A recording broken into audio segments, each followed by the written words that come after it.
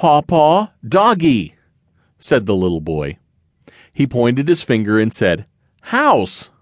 "That's right, Sammy. Paw was moving the doghouse. It had been under the apple tree all summer. Now that winter is coming, Grandpa was using the wheelbarrow to move the doghouse. He was taking it to the machine shed." On the next page, Sammy pointed at the picture. "Doggy, Paw's truck." Yes, Bingo was sitting on the seat in Paw's pickup. "I didn't know Dad ever let a dog sit inside his pickup," exclaimed Jane. She dropped the garment she was mending to look over her mom's shoulder to see the picture. "It wasn't your dad's idea, Jane. He had started to go somewhere, opened the pickup's door, and then remembered something he needed to do before he left. When he came back, the dog was sitting in the truck. He was wagging his tail and seemed so pleased with himself. We did not know anything about the little dog. He just showed up here one day. We decided Bingo liked to ride." Granny turned the page. "Sammy, what is this picture?" "Kitties!" He clapped his hands.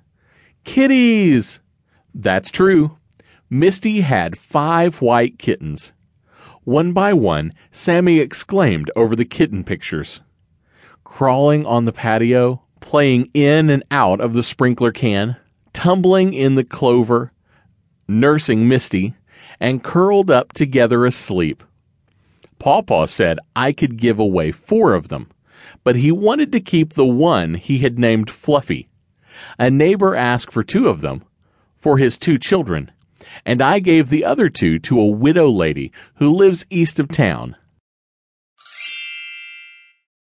"Chair," Sammy pointed. Yes, Paw would sit in the chair on the patio to hold Fluffy, stroke him, and even play with him. They had a little red ball that Fluffy would bat around. Paw couldn't see very well, but he could find the red ball in the green grass when it rolled off the patio. "What's this picture, Sammy?" He pointed to the yellow saucer. "Milk." Fluffy liked milk. Paw would open the back door to let Fluffy inside. He'd sit on Paw's lap, put his